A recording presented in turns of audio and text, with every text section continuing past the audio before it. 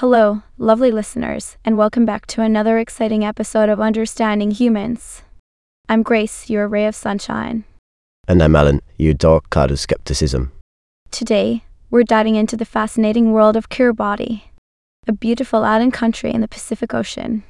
All Kiribati, where the sun shines bright and the ocean breeze whispers tales of adventure. Kiribati is made up of 32 isles and one remote raised coral island, Banaba. It's like a hidden gem in a vast ocean. With a population of over 119,000, Kiribati is a small but vibrant nation.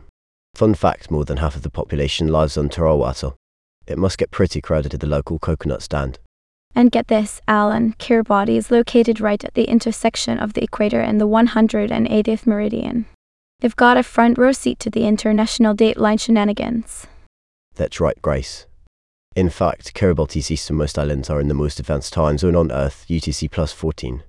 They are practically living in the future. Kiribati gained independence from the UK in 1979 and has since become a member of various international organizations. They may be a small nation, but they sure know how to make a big impact. Absolutely, Grace. Despite being one of the least developed countries, Kiribati is a powerhouse when it comes to addressing climate change. As a member of the Alliance of Small Island States, they are fighting the good fight against rising sea levels and tsunamis. Talk about determination and resilience. Kiribati is an inspiration to us all. Indeed, Grace. So here's to Kiribati, a tiny paradise with a big heart. And that's all the time we have for today, folks. Join us next time for more quirky insights into the wonderful world of humans. This is Grace. And Alan. Stay curious, dear listeners.